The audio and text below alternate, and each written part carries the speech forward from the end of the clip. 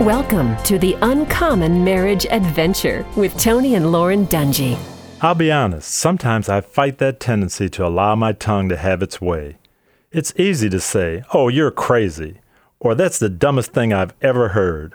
Hurtful words can be painful, no matter who they come from. But when they come from your spouse, the person you love the most, they can hurt even more. And when they do, here's the key thing I want everyone to hear. I have to go to Lauren or the kids and say, "I shouldn't have said that. I was wrong and I'm sorry." When you can acknowledge your failures, say you were wrong and apologize, that's the sign of a winner in my book.